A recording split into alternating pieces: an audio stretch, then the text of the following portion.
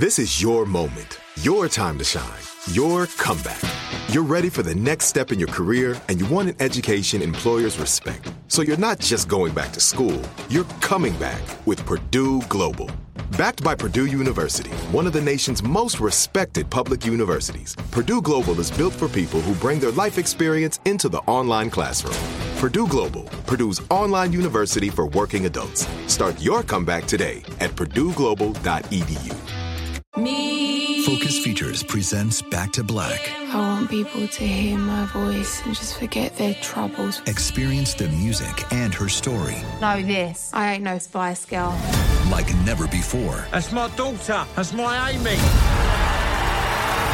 On the big screen. I want to be remembered for just being me. Amy Winehouse, Back to Black. Directed by Sam Taylor Johnson. Rated R. Under 17, not a minute without parent. Only in theaters May 17th.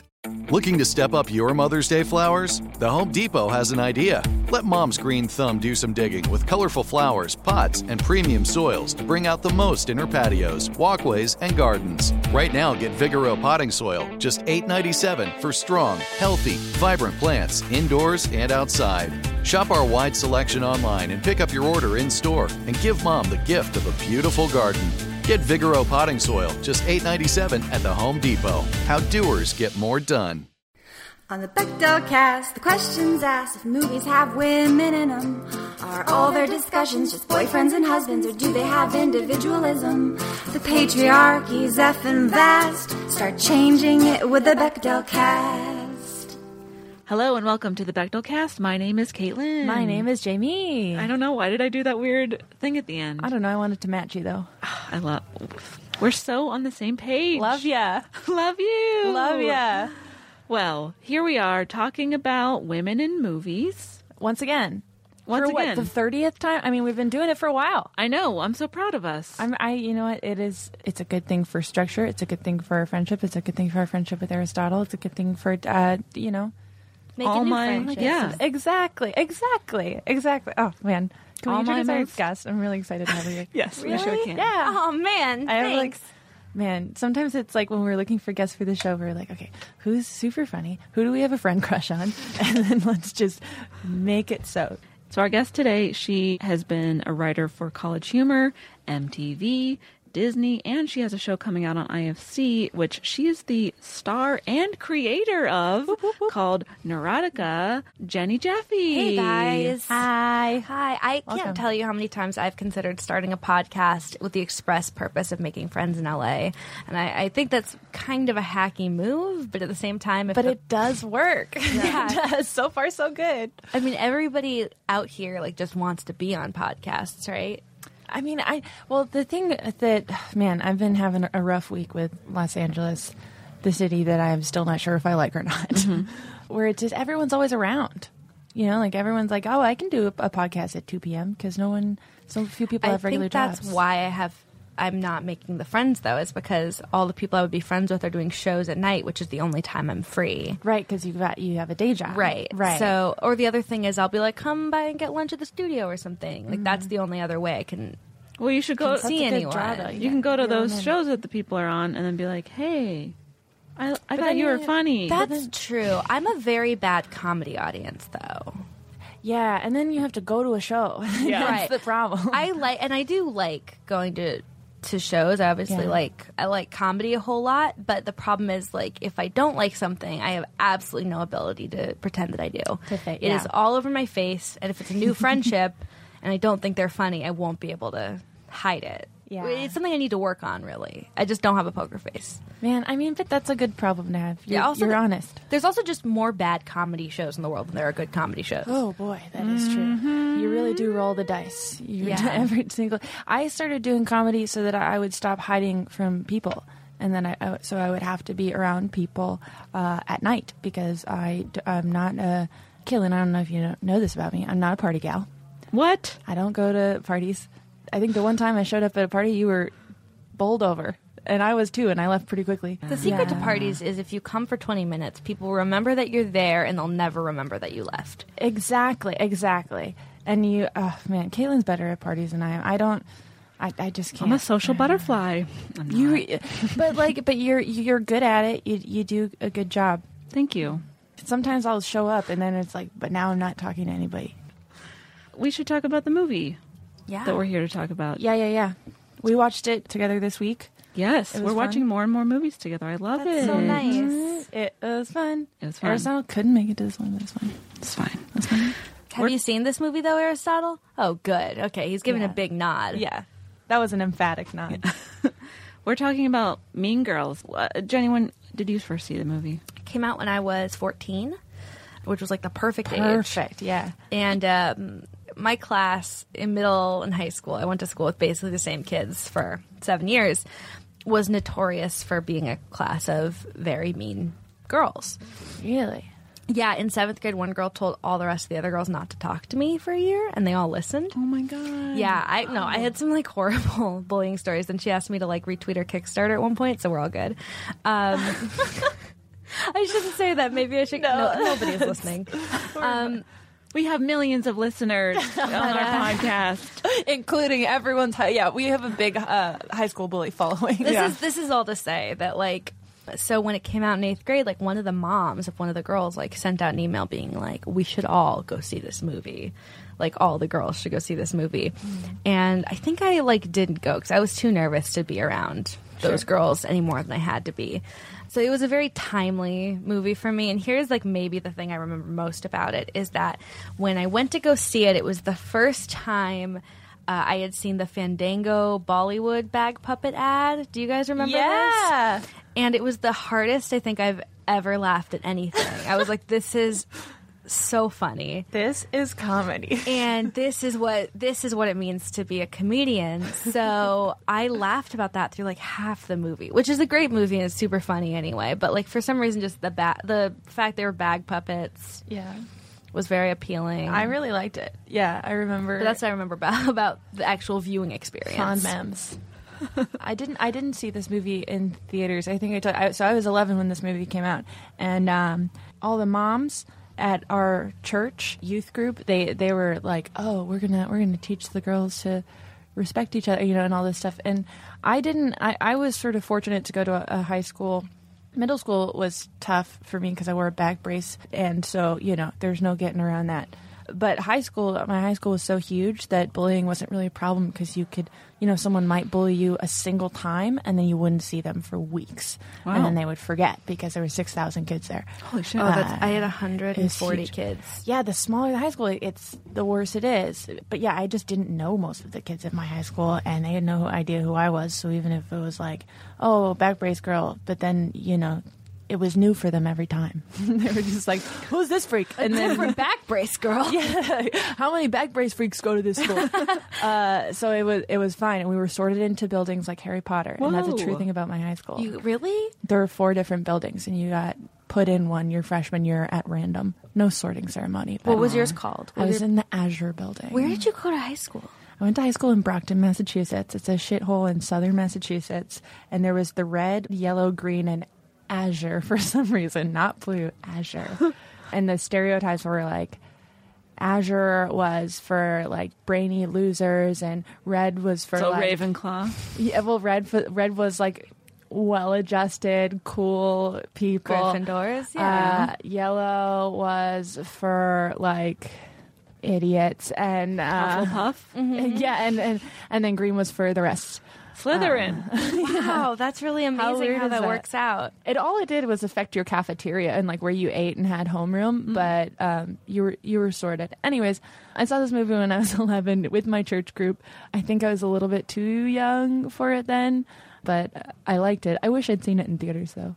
I don't remember if I saw it in theaters or not, but it came out like a couple weeks before I graduated high school. And I don't remember if I saw it right away or if it was maybe within the next like year after that. But I saw it pretty soon after it came out. And then I was like, oh my God, this is the best movie ever. And then I bought it on DVD.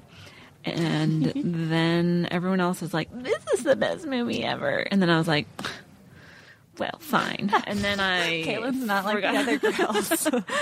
And then I forgot about it kind of, or I sort of outgrew it. And now I have some thoughts, which we will talk about. Oh, you're not a fan? not anymore, I don't think. Really? I wasn't getting that read from you when we were watching it. Well, I'm very difficult to read. Unlike you, Jenny, I have a very good poker face. You've got exclusively a poker face. Yeah, in that I don't emote any emotions. I'm just a weird robot. I am Caitlin, a robot. I over-emote. I know, we need to balance each other out. I know. I wish we could like hold hands and like some of your emotions could leach into my body. I would love for you to take some. There's too many. And I don't have enough. So anyway, how about the recap? Let's do it. So Mean Girls focuses on a character named Katie Heron, played by Lindsay Lohan. She moves to a new school in Michigan where she's going to go to school for the first time. Evanston, isn't it? Sorry. Illinois. Yeah. My bad. Evanston's a cool little place. Yeah, it is a cool place. Yeah. I did the Northwestern College program. I got to be there for a summer, and the coolest thing about it to me was that it was where Katie Heron lived. Yeah. Right. Okay. Yeah. So I'm dumb at states. Anyway, we're mad. So she moves to a new school, and she has never been to like public school before. She's only been homeschooled because her parents were research zoologists in Africa. So she's like, oh my God, I'm in a new school. I don't know how to be a person.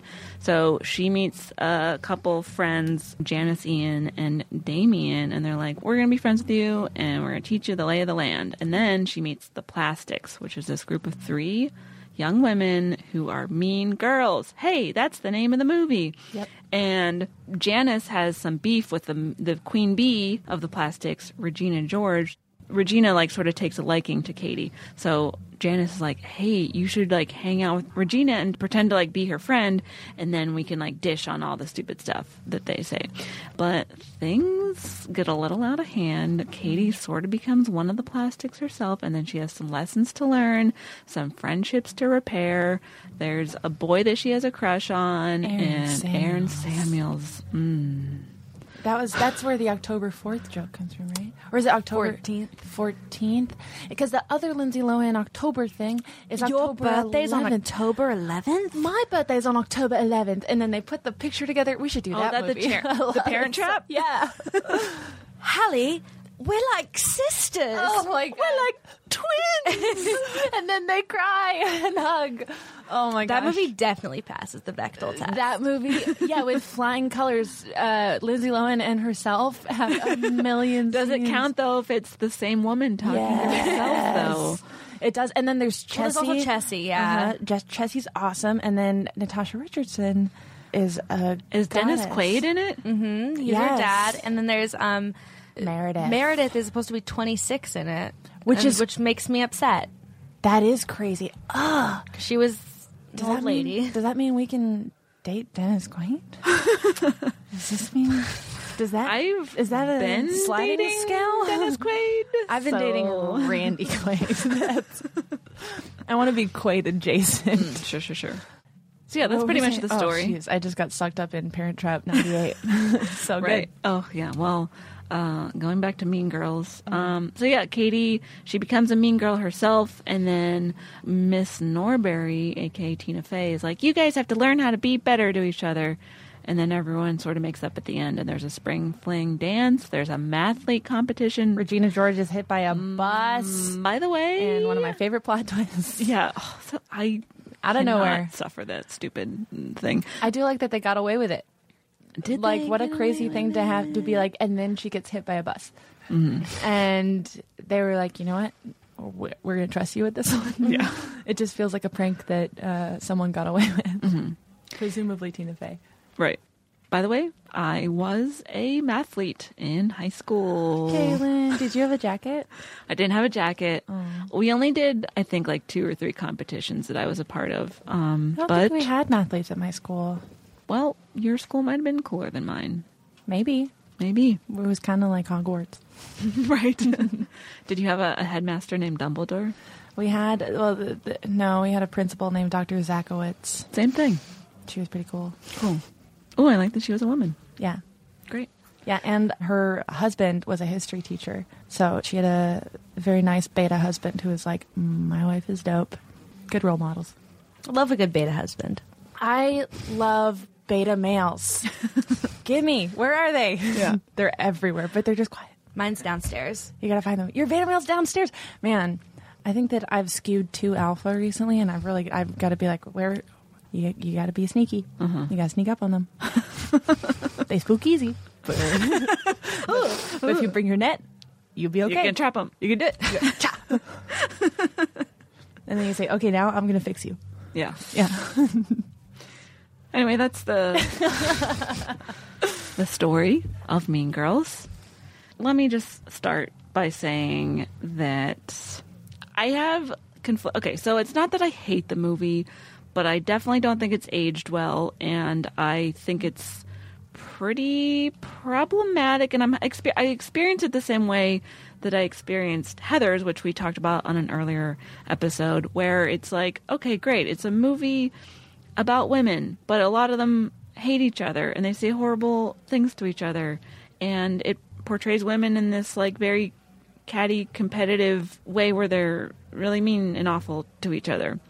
And I just want everyone to get along. I just want a movie where everyone gets along and there's no conflict. No, I'm kidding. Like, that was very much my experience of the women I knew when I was sort of in my early teens, is that it is very competitive. People don't get along. Like, it was, and I don't think that's the case necessarily. I think that it's a bad stereotype about women that that's how it always is, and that I think as you get older, I think that you start to realize, like, oh, like, these are my allies and these are like the people who I care about, and like some of the competition dies down, and then I think it's like what happens is you realize that you've been pitted against each other at some point, right? And then you're like, oh, fuck all y'all, I'm gonna be with women. Right. Men are gonna have to earn my trust, not the other way around. Together. Yeah.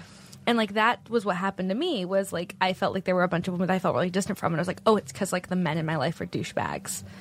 And I think that's sort of what happens at some point, is you, like, realize how much a society is built on making you feel competitive with other women. Sure. Especially when you're in, like, the industry and stuff. Yeah, I mean, where there's days where it still feels that way. And I don't know, I guess for me this is sort of, like, portraying, like, I think it's a pretty, you know, it's obviously, it's a movie, but in terms of portraying something sort of close to what it could actually look like in real life is important to get people to relate, because I feel like if we just have a movie where, you know, like, women are totally supporting each other and getting along, doesn't make for an interesting movie. Not that interesting.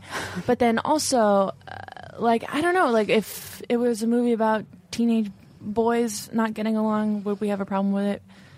Probably not. I don't know. I've got a specific piece stuck in my head right now that I read this morning in Harper's Bazaar by Jennifer Wright, who's a writer I really like, about how, like, the idea of feminism is getting conflated with all women having to like each other, and what a Stepford Wives-y kind of environment that encourages, where it's like, you don't have to like other women. You can think other women are stupid and wrong, and, you know, the way you could think men are stupid and wrong, you just need to respect them on a basic level, believe that they have the same rights that you do, and you're still, like, I don't know, like, being a woman who's a feminist doesn't mean that you can't have a negative opinion of another woman, especially if what they're doing sucks, like, to you, or doesn't match up with your values or whatever. So that's, I haven't, like, fully processed it, but it's something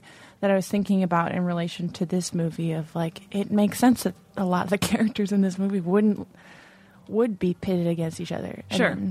And yeah, I don't think it's, like, portraying anything unrealistic or things that don't happen, because these things, like, a lot of women this age do treat each other this way. There's no doubt about it. Could we argue that maybe one of the reasons that, like, women feel that they're pitted against each other, or that they feel they needed to be competitive and mean to each other, are movies like this that perpetuate the stereotype? Could we argue that? Maybe not, maybe so. I don't know. Let's talk about it. Yeah. Well, when you guys saw this movie for the first time, which character resonated with you the most? I would say probably Janice Ian. Yeah, me too. I think of the sort of othered. I was the girl who said that Regina George punched her in the face. Like, the thing is, like, I wasn't even at a level where I thought I could even try to be popular. Like, you know what I mean? Like, nor would I want to. Like, I just wanted to die for most of high school, but that's like a thing. That's this whole separate story. Like I just did, but it wasn't like a motivating factor for me. Sure. But I really liked this, I guess, idea of like a world where there was redemption possible for whatever this was, or there was some way to heal, or through like my high school. Like it was weird because like I went through all of high school where I was like, yeah, all the movies are correct. Like this high school is like terrible, and there's like a couple of kids who are like ridiculously popular and attractive and all this stuff. Like that's how every high school is. I don't have friends. That's normal. And then I got out of I went to a very small, very preppy high school. Like we got mentioned on the OC. Like that's the level of preppy that my high school was. And because we were known for having cocaine dealers. Like we were really... You went to a coke high school? Really preppy, really rich, like really... What area? I grew up in Silicon Valley. Oh, wow. Okay. I hated my high school. I hated high school. Mm-hmm. But I also, like, to be fair, don't know I would have liked any high school because I was just going through a lot of issues at the time. Mm-hmm. Sure. But, like, when I graduated and like, talked to people who had gone to anywhere fucking else but my high school, I was like, oh, I only thought my high school was normal because high schools on TV seemed like that too. Like, because, like... Interesting. Okay. So there is an aspect of it that I think might be reinforcing, but it was also really reflective of my experience, which was, like, the weirdest little insular bubble. I mean, part of the reason this movie I don't think has ever bothered me is because I don't think I've ever seen a movie that reminded me of my high school experience. And including this one? Yeah. Like, so for me, it's like entertainment... high school in entertainment and high school in the way I experienced it, which wasn't great. And it wasn't, there was a lot of problems, but it just seemed so separate that it never even, like, I don't even think I really tried to relate with it that much because I was like, oh, well, everyone knows each other at this high school. So like, hey, here's the thing. Here's the thing about about Mean Girls and my high school experience. That's totally separate, but maybe interesting. So when I was in high school, I should have mentioned in like my credits. So I founded a mental health nonprofit, and I spent 2 years out of the comedy world, sort of like doing that. Oh, that's wonderful. And I have talked a lot about my mental health stuff and that sort of thing. But one thing was in high school, I was in really intense exposure therapy for this like all-encompassing fear of throwing up.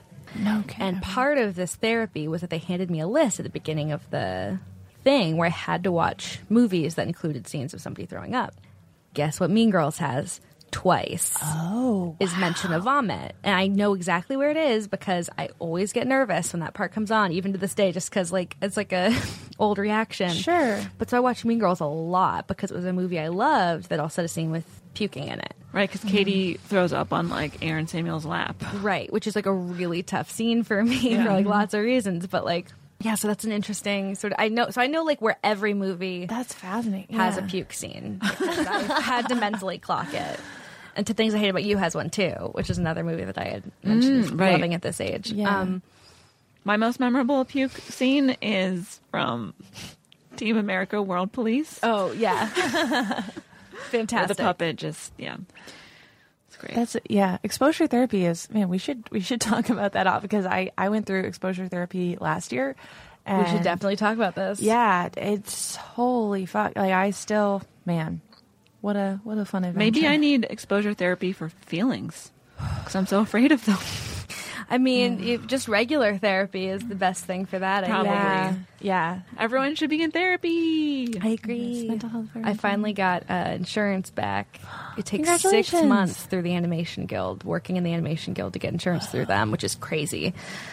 So Monday it kicked in. Congratulations. I am just starting on Medicaid. Unfortunately for my therapist, because I met him like in the ER and he was like, I am yours now. And, like diagnosed me with OCD and bipolar and all this stuff I really needed and didn't know. And so now I'm like, I never want to leave him because I feel like he saved my life, but also no insurance covers him. So it's just this thing where the American health system is terrible and steadily getting worse. And what are you going to do? I'm never going to leave him. I'll go into debt. I don't care. I think that therapy should be free the way that, like, you can get free books at the library. I don't know why that's not just a social service that we have. Because we don't value mental health on the same level as physical health. Yep. Right. And we barely value physical health. Yep, not very much. Especially, are you a woman? Do you have a pre-existing condition? Too bad. Go and die. That's what the Republicans say. Mm-hmm. Oh, boy. Okay, wait, let's go back. Mean Girls. Oh, boy, yeah. Well, a few things. One of the few reasons this movie does not hold up very well. The word retarded gets said 3 different times. Mm-hmm. So that's like, ooh. That's a very 04. I mean, that's another thing where I'm in no way justifying that. But if we're kicking it to 04, that, I mean, at least in my experience, that was dropped quite a bit. Yeah. In pop culture and in my middle school. Mm-hmm. Yeah. It's pretty remarkable the amount of sensitivity we have acquired as a culture since the Bush administration. And like, I know it's like dropped off precipitously with the rise of actual fucking Nazis, but like there is also, it's cool. Like legitimately there are a lot of kind of like weird gender jokes and stuff in this movie that I don't think would have been made now. Oh yeah. Well, I mean, whenever like Janice is going through the cafeteria and being like, here's where all the cliques sit, and she's like, this is where the girls who eat their feelings sit, and here's are the girls who don't eat anything. Basically like body shaming women, mental illness shaming other women, and then like all these different like racial stereotypes. There's a lot of jokes about Asian people.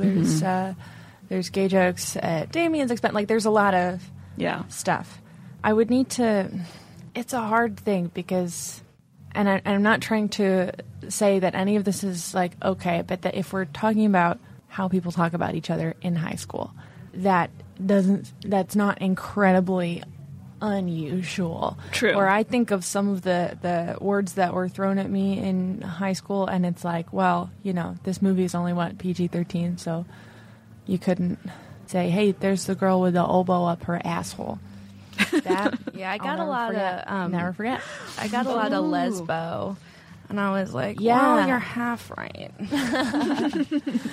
But just, you know, it's like I think just stuff that it's partially 2004 and it's partially stuff that just kids in high school say, and then like there's a tiny part that's problematic fave Tina Fey, who I love, even though I think she has some really huge blind spots when it comes to especially talking about race. Yeah. And I think, you know, it's one of those things where it's like, I think she has put more good into the world than bad. Totally. But really, really tough listening to her defend certain choices she's made and things she's written. And the Native American storyline in Kimmy that's Schmidt. exactly what I'm talking about. That's exactly what I'm thinking about too. Well, I think her character, Miss Norbury, is poised as being like this wise woman who, like, she's an ally and she's gonna give you all the answers on how to treat each other better as women. But I would argue that she is the most problematic character of them all, and let me explain why. Go for it. There's a few scenes where she is talking to a character, usually Katie, and being like, hey, here's a reason that you should do this, and the reasons are always problematic. For example, she's trying to get Katie to join the mathletes, and she's like, yeah, we'd love to have a girl on the team so that the team could meet a girl. Not because women need to be represented in mathematics, not because it would be good for Katie or because she's good at math. Really quick, women in STEM. Women in STEM, exactly. Yeah. But it's so that the boys on the team could have a chance to interact with a woman. That was her reasoning for Katie joining the math team. I felt like she was joking because she's a female math teacher. Like, surely she has. Yes, but then it keeps happening. Another scene, whenever she's like, you girls, toward the end when they're all in the gymnasium, you've got to stop calling each other sluts and whores because that just makes it okay for guys to call you sluts and whores. But, like, so the reason she's giving is always, like, how these women, like, their experiences related to men. Because she doesn't say, oh, it's because slut-shaming is wrong and you should, like, be building each other up rather than tearing each other down. Like, there's that. And then, finally, during the mathlete competition, whenever their two teams are about to go up against each other, Miss Norbury goes up to Katie and is like, you can do this. There's nothing to break your focus because not one of those Marymount boys is cute. Again, bringing her experience back to, like, how it relates to men. She didn't say, oh, you can do this because you're good at math or because you've prepared a lot for this. Like, it just bothered me that all the reasons she kept giving for different things were like, it's how your experience relates to men in some way. Right. So it bothered me. I get but that. Maybe I'm being nitpicky. No, I think that those are valid points. I don't know. I mean, the thing that always bothers me about, especially like mid-aughts Tina Fey characters, early Liz Lemon, is just like, Tina Fey, stop pretending that you look like shit. You don't look like shit. You look great. Stop it. Like the whole where she's like, I'm not that cute. I do math. I'm not that cute. It's like, you're beautiful. Yeah. Calm down. I don't know. A lot of what she said, for sure, is in reference to men, but also seemed clearly communicated as a joke or a lead into a visual, like the Marymount boys. Then it cuts to. I thought that in particular was because Katie had broken her focus through the whole semester because of Aaron Samuels. So I thought that in particular was just her saying, like, well, you don't got an Aaron Samuels here, so go, like. And her character dealt with the Aaron Samuels thing pretty well, in terms of calling her out, or the scene where she's like, well, it's weird because all your work is correct, but only the answers are and she's wrong. like, you don't have to dumb yourself down to, like, impress guys. Impress a guy. Yeah. I mean, she still is the most problematic character. Like, she right off the bat assumes that the black girl in class is yes, right, who is from Michigan. Oh, right. Maybe that's where I got that from. Is the African girl.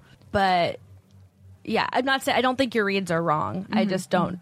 Again, I think in the context of the movie, they're not like the most problematic things about the movie, even though the movie does have a lot of problematic things. Yeah. I mean, doing this podcast has basically ruined me. I'm now like this, like, oh, this movie isn't fucking perfect. Like, I could be more. It's ripping off a Band-Aid a lot. Well, I don't know if that's. I mean, I think this is like one of the places that we've come to, and like, I don't even know that slut shaming was a concept in 2004 that people were familiar with. I don't think we gave it a name, at least. I mean, it was happening, but we weren't like identifying it as like, oh, this is what you're doing. There were sluts, but there was not the concept of shaming yet. Well, people were slut shaming, but we didn't have a word for it. And we weren't saying like, you shouldn't do this because that's problematic. Right.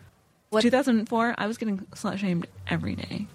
I'm kidding. I was like, really? I don't know what like the closest to perfect in that regard movie is. I'd be interested to try and, because I think every movie has a pretty huge blind spot because every person has a pretty huge blind spot. Mm-hmm. And they're like, everybody messes up, and the only thing anybody can do is when they mess up and when they're like, oh wow, I didn't even think about this blind spot that I had, you're right, and I will do better in the future. And like, then you just keep learning, and that's a place where I think Tina Fey's failed a little bit, but everybody gets to have a problematic fave, I think. And I think she wrote the movie. One. She's a good one. She's a good Tina Fey. At least we have a women writer for this movie, and Tina Fey wrote it, and then she adapted it from the book by Rosalind Wiseman, which is such a cheesy book. But I've never read it. Queen Bees and Wannabes. That was a part of the whole church group deal. Is you also had to read the book with your mom. I remember, like, I feel like there was a lot of stuff like that where my mom was reading a lot of books like that, and I don't know how much they really helped her, because like the real issue for me in high school was mostly just making sure I didn't kill myself. So like, I don't know how much any of those books ended up factoring into how she dealt with me. Right.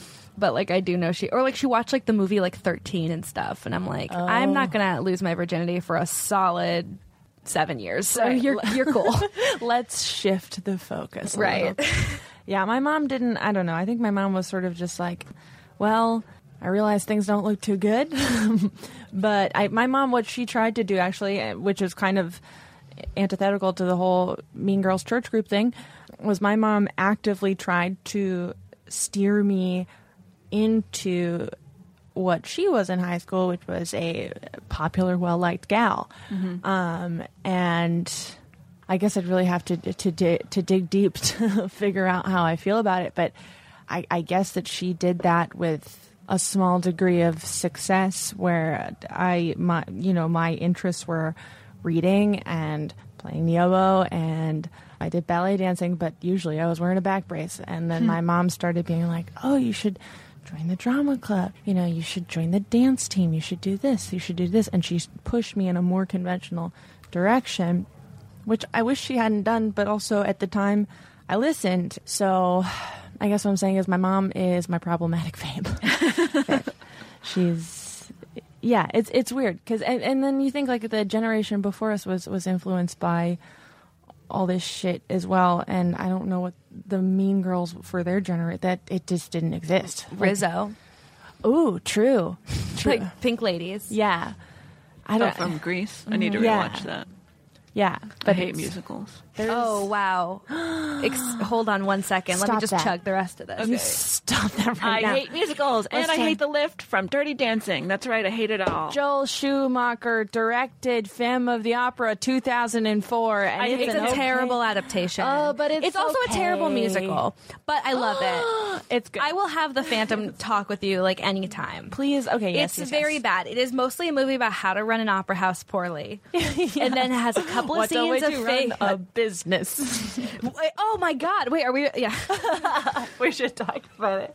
Spare me these unending trials. I'm leaving. I quit. No. I don't want to be here. Where is she? Yes. Oh, and then I enjoy Patrick Wilson's interpretation of Raoul. I do too. I think he's good. underrated. It's like, wow, Christine, do you want to marry the ugly murderer rapist or the handsome nice guy? Who's actually a good actor. Who is actually a solid actor and can sing.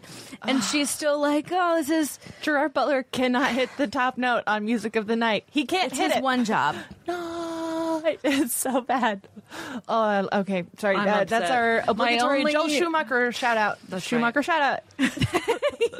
Back to the cast fave. Schumacher shout out. The only musical I like is Team America World Police. Yeah, I'm going to keep mentioning it on this episode. Well, it's got the best song ever, which is Pearl Harbor Sucks and I Love You. Yeah, that's a great song. Such a good song, and I think about it all the time. The montage song, love it. Even though they already did it in an earlier episode of South Park, fine. You can recycle your material, Trey Parker and Matt have you Stone. seen Cannibal the Musical, and how do you feel about it? I have not seen that, no. It's brilliant. It's there. You'll probably, if you like South Park, Bigger, Longer, and Uncut, Love it. and Team America, then it's a kind of a trilogy. Oh, hell yeah. It's got a lot of the same jokes, and you see where a lot of like really early jokes came from, and I'll watch it. it's very delightful. Cool. Good guys. Good guys. Love them. Friends of the cast. What about Book of Mormon? What's that? What about Book of Mormon? I haven't seen that either. It's fantastic. I don't have seen the it. money to go watch things on stage. What you have to do is start writing for a clickbait website and then just be like, hey, I'll write about it. And then hopefully they forget. Oh, cool. That's why I've seen a lot of shows for a lot of years. Hire me, BuzzFeed. I did stand up on BuzzFeed once, and, well, I'll put the link in the comments. It was an experience. I'm changed. Yeah. BuzzFeed I changed. remember. I saw BuzzFeed it. changed. We haven't really talked about the plastics that much. No, we haven't. So we've got Regina George. Rachel McAdams kills it. She, Best. yes. So good. I agree with Crazy that. good. That's, yeah. Which is weird because wonderful I'm never performance. particularly drawn to her in anything else, but she just like, I mean, all three plastics, and we were talking about this, I don't like Amanda Seyfried that much, or Seyfried. I never like her in anything. No, besides but she's this. so, I forget it's her because I like it. She was in the Mamma Mia musical movie, which was a What a bummer. absolute. Well, I mean, it's not a great musical, but No. like it's like Jukebox.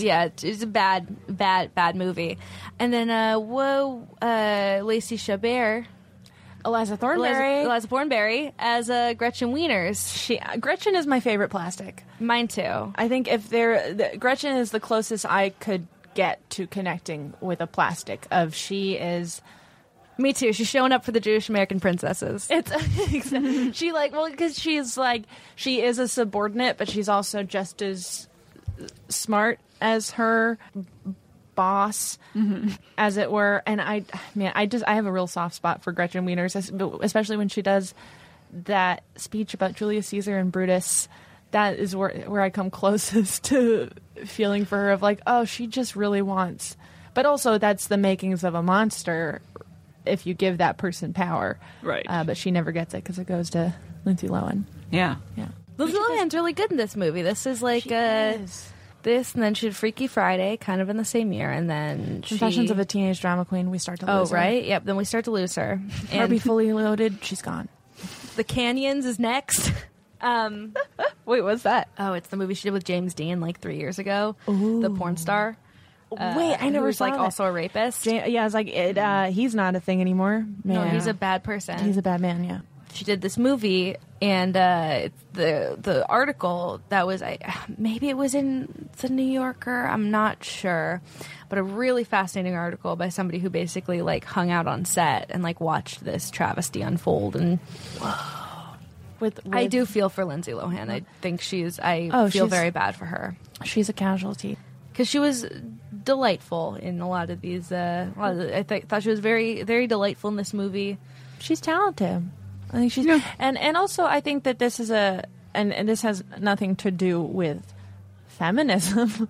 However, so many people shine in their roles that you don't usually see them shine in. And it's like, oh, this movie is very well written, because there are so many actors that I'm very underwhelmed by in any other movie who this part is written perfectly for them. And then there's Amy Poehler, who's Amy Poehler just started to peak. 30 Rock hadn't happened. Parks and Rec hadn't happened. She's still on SNL at this point, I think. Yeah, she's still on SNL. And Tim Meadows is maybe the best part of the whole movie. Tim Meadows. His jokes, I think, are the best. When he's like, I'll keep you here all night.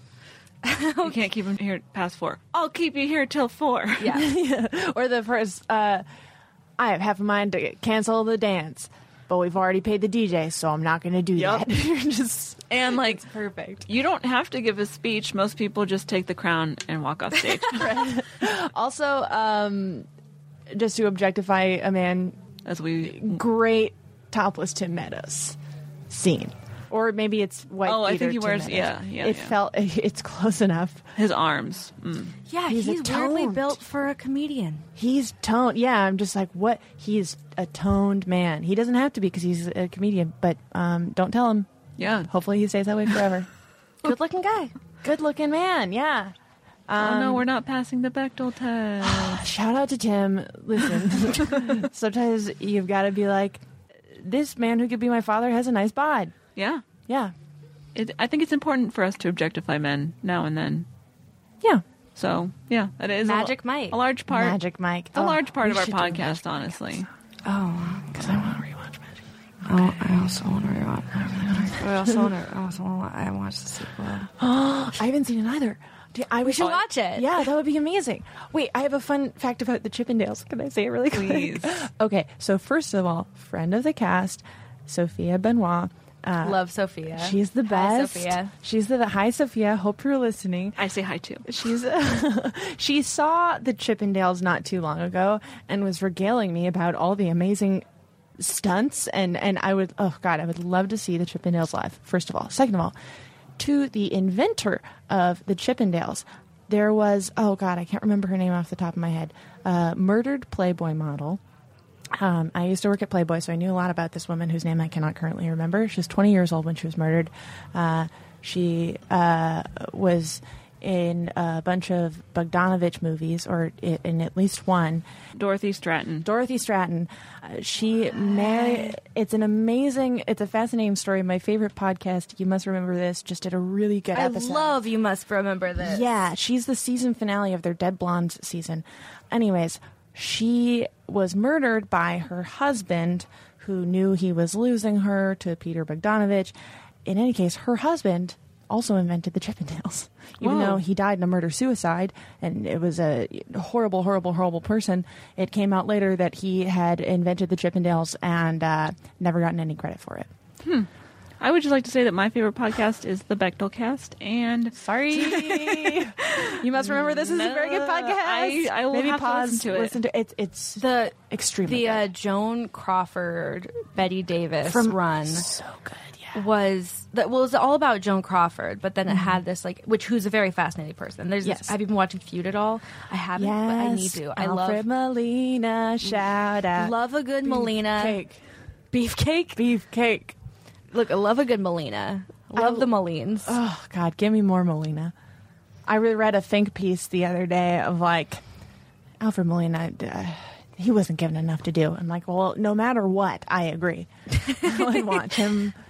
What were we talking? Oh, so that's what I know about the Chippendales. Why were we talking about the Chippendales? I forget. Magic Mike, and then we were talking about Tim Meadows being kind of built and objectifying men. Wow, 6 Degrees, a real thing. While we're still talking about male strippers, I'd like to shout out one of my top favorite movies of all time, The Full Monty. Oh, well, that was a musical too, starring Patrick Wilson. I actually saw Yes. I saw like the off-Broadway version of it in State College, Pennsylvania, where I did go to college to get one of my 2 degrees in film. Oh my God. I hate bringing it up. I really don't like to be the one to mention that I do have a master's degree in screenwriting, but sometimes someone just... So you're like the most qualified person to talk about this movie. Absolutely not. No, you are. We never do our degree check-in anymore, but I still just have people whose degree. favorite podcast It's in public radio.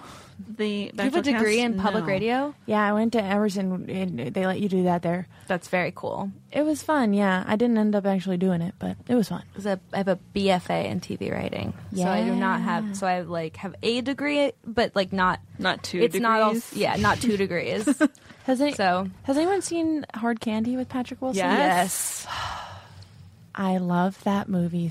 I saw that movie for the first time with it's a hard my movie dad. to watch. Yeah, because Patrick Wilson gets fucking castrated. Uh-huh. Like that's why it's hard to watch. He's also a pedophile. He's a pedophile, but also Ellen Page. I don't know. I think because I have an equally big crush on Ellen Page, and like I did, I don't know how old she is in that movie, but just in life, Ellen Page. I just remember being fucking like floored by. I'm like, she's cutting off his dick, and my dad's sitting right there. This is so cool. Why did your dad take you to see Hard Candy?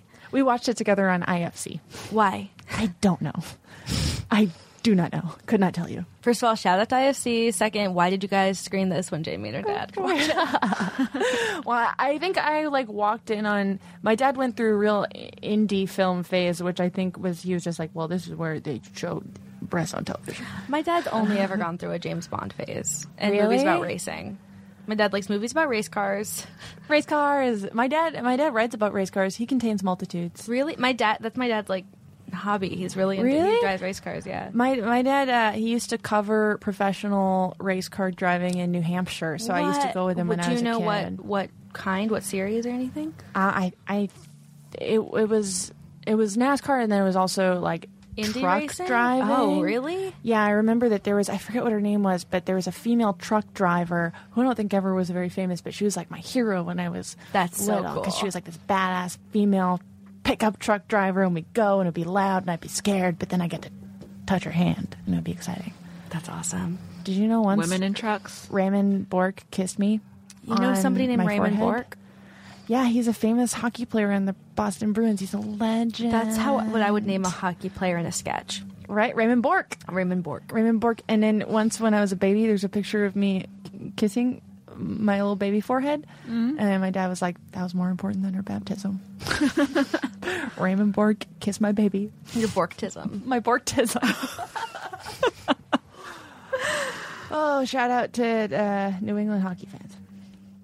Anyways, what are we talking about? What's the podcast about? Who knows anymore? I'm enjoying myself. Knows? We both had a Mike's Harder. It's the Mike's Harder. I'm very sober right now. But in regards to, I do like that they plant the idea in young women with this script that no one is just ever pure evil, and Regina George is given some depth as to, yes, she is horrible, and we see her do all this horrible stuff, but then you see her home life, and you see, I don't know, like when I saw this movie for the first time, the idea that a popular girl had insecurities was something that had truly never occurred to me.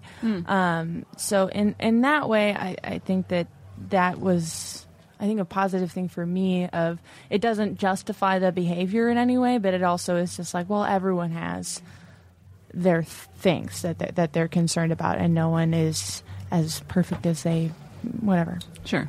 Yeah. I like that the main female characters outnumber the main male characters.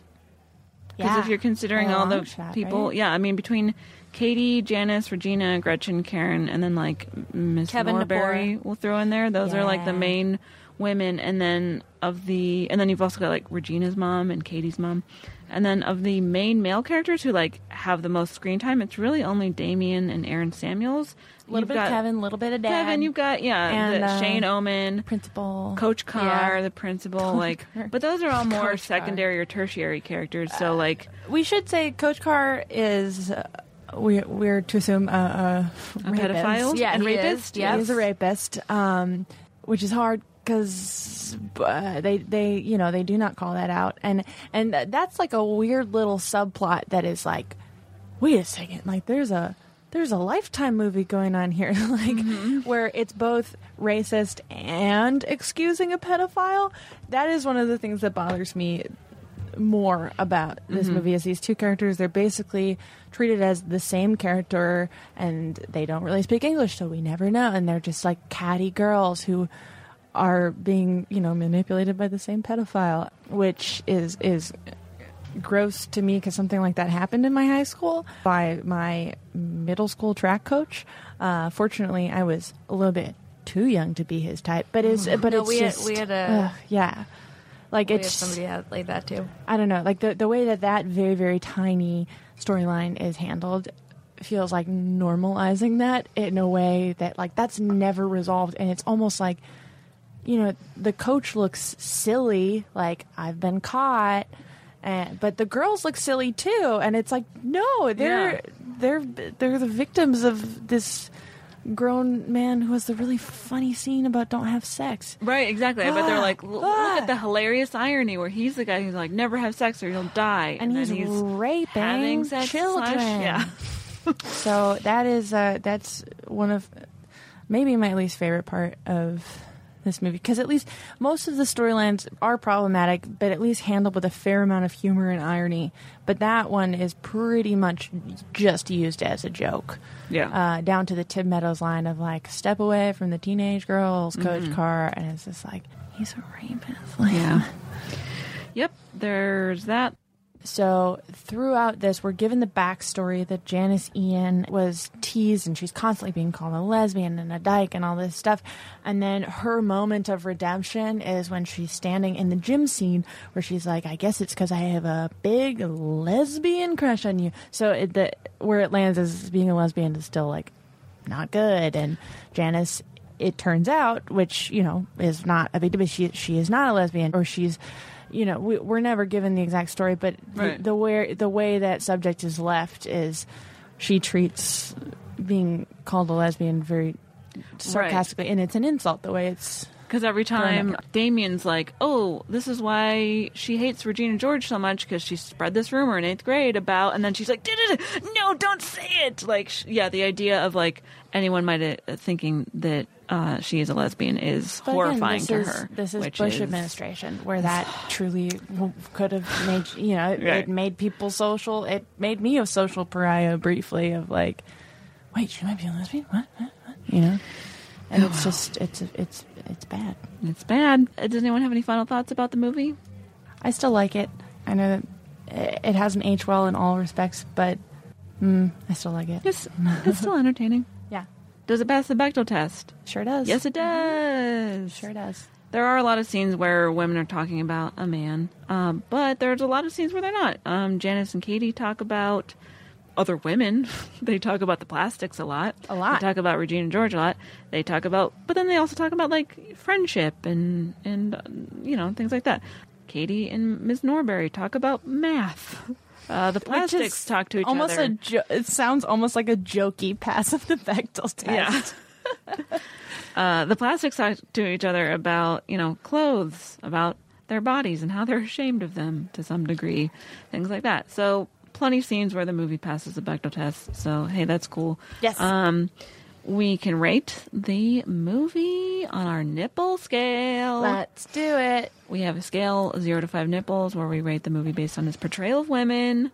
I'm going to give it 3.5 nipples for the reason that I think that it's it is not the feminist Bible. It's a good place to start for young girls, particularly girls growing up at this very specific time. I think that it started a lot of important conversations, even though it didn't handle everything perfectly.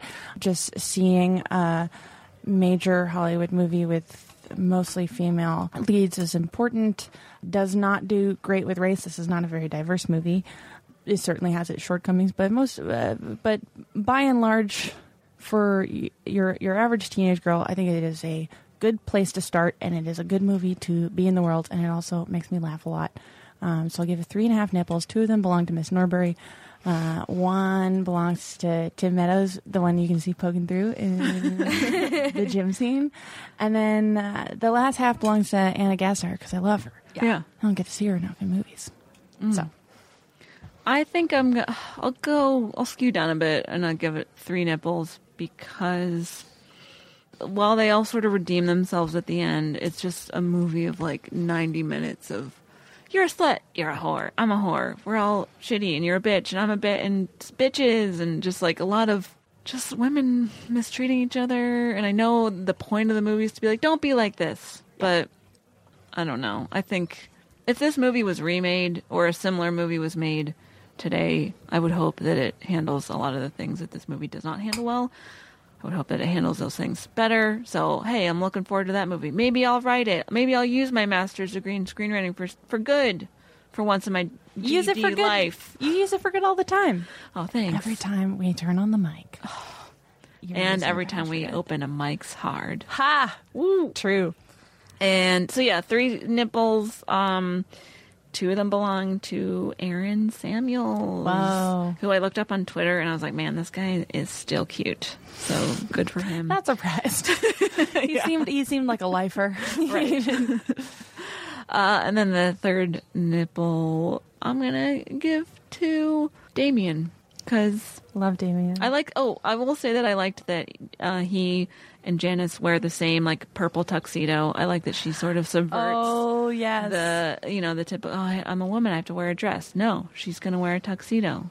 I also just, man, when Damien sings Beautiful, that is a great moment in this he movie. pelts the shoe back at them. And then he gets a shoe thrown at him, and then he wails it right back at the guy. Oh, the other thing I like about this movie that I noticed is that the reason that they move from Africa to Evanston is that it's her mom who gets tenure at Northwestern. Not her dad, her mom. Oh, I forgot that detail. Yeah, very interesting. Very quick, easy to overlook and if we're detail. talking beta males. Yeah. Katie's dad was with that great line about being start grounded. a podcast called Talking Beta Males, where it's always 2 women and there's a man sitting there, but he doesn't talk. But he doesn't, or he's like allowed on to pipe mic, in, but he can barely talk. Yeah, right. And you're just like, totally fine. We'll just keep going. I turn and occasionally go, you may hang speak in, now. Yeah. Hang in, yeah. You may speak. Do you? That's have our anything to say? podcast. Whenever we have a male guest, we only allow them to speak whenever we remove the muzzle from their face. Right. Very steampunky kind of muzzle. Mm-hmm. Yes. No. Okay. Oh, just episode reminder. Steampunk. No steampunk. We don't tolerate steampunk here. Yeah. The final prejudice stands. No steampunk. Jenny, would you like to rate the movie? Well, the thing is, I really I don't think I can be objective in any way. I love this movie, and it's also we didn't even talk about what kind of a cultural touchstone it's been as far as Mean Girls quotes it's are a defining characteristic of movie. Meme factory. And here's what I'll say. I don't know that this is a great portrayal of women, but I think that this is a great portrayal of white, wealthy suburban teenagers in the Bush era. This is a very faithful portrayal of that specific kind of woman. Mm-hmm. But we see so much of that. If we're just talking about that, then it's 5 stars or 5 nipples. Mm-hmm. For now, it's 2 nipples, and that's all I think this movie is. But yeah, it is not diverse. Mm-hmm. It is not particularly sensitive about women's issues, but we have over a decade of other movies that have been made because and in the wake of Mean Girls, and we have over a decade of feminist media that's been made kind of in the wake of Mean Girls. This was at the time a really important and groundbreaking movie because we did start, I feel having conversations about the genuine complicated feelings of teenage girls. Well, yeah, we're only both very of us. recently. That was the context we were brought into the movie of starting a discussion with teenagers and their mom. No matter how because there were a lot of teenage movies before that, but I think a lot of them were dudes trying to fuck in high school, and there just wasn't a lot of movies about girl on-girl bullying until this movie. Like, that did seem like Heathers was the other one, but Heathers has a whole other set of things going on. Heathers is very unrealistic, and I felt like Mean Girls was kind of a movie that did more speak grounded to me. I feel like the generation after us will be able to see Mean Girls clearly and have more the way that I feel able to separate myself from Heathers. Someone a generation after me will be able to separate themselves from Mean Girls, but it's like too embedded in. I feel kind of that way about Clueless too, where it's like I'm sure if I could step back from it, I'd find things to dislike, but as is, I think it's a literally perfect film. Clueless is literally perfect. Hey, listen to that episode of ours, I guess. Had you guys not already done it, that is 1,000%. Because I can recite that movie, and that's a thing I can only do with one movie. Yeah.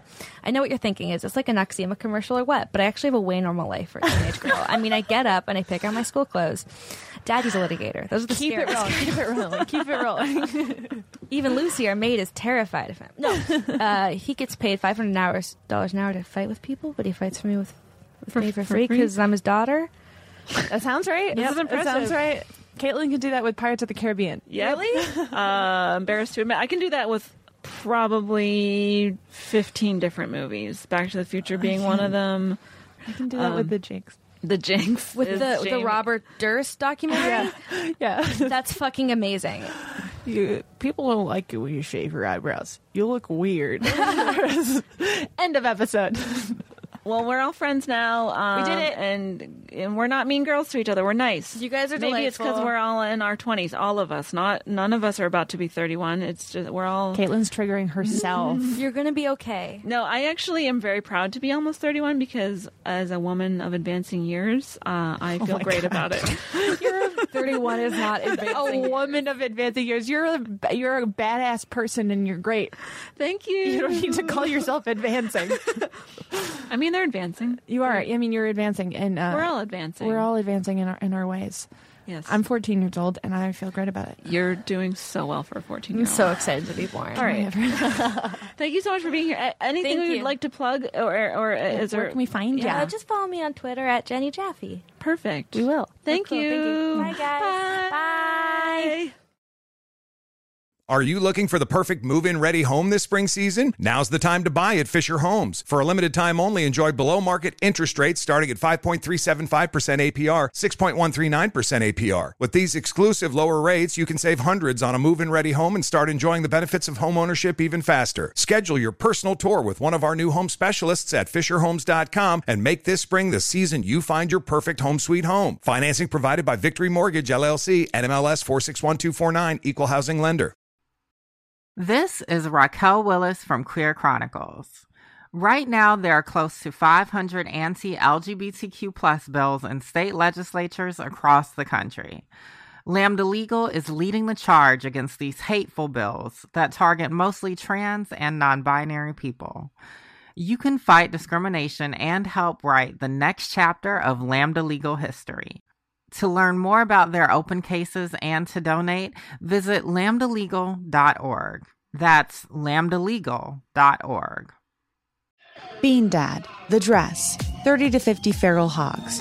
If you knew what any of those were, you spend too much time online. And hey, I do too. 16th Minute of Fame is a new weekly podcast hosted by me, Jamie Loftus. And every week we take a closer look at an internet character of the day. Who are they? What made them so notorious? How did the internet or the algorithm choose them? And what does a person do when they're suddenly confronted with more attention than the human psyche can handle? Listen to 16th Minute of Fame on the iHeartRadio app, Apple Podcasts, or wherever you get your podcasts.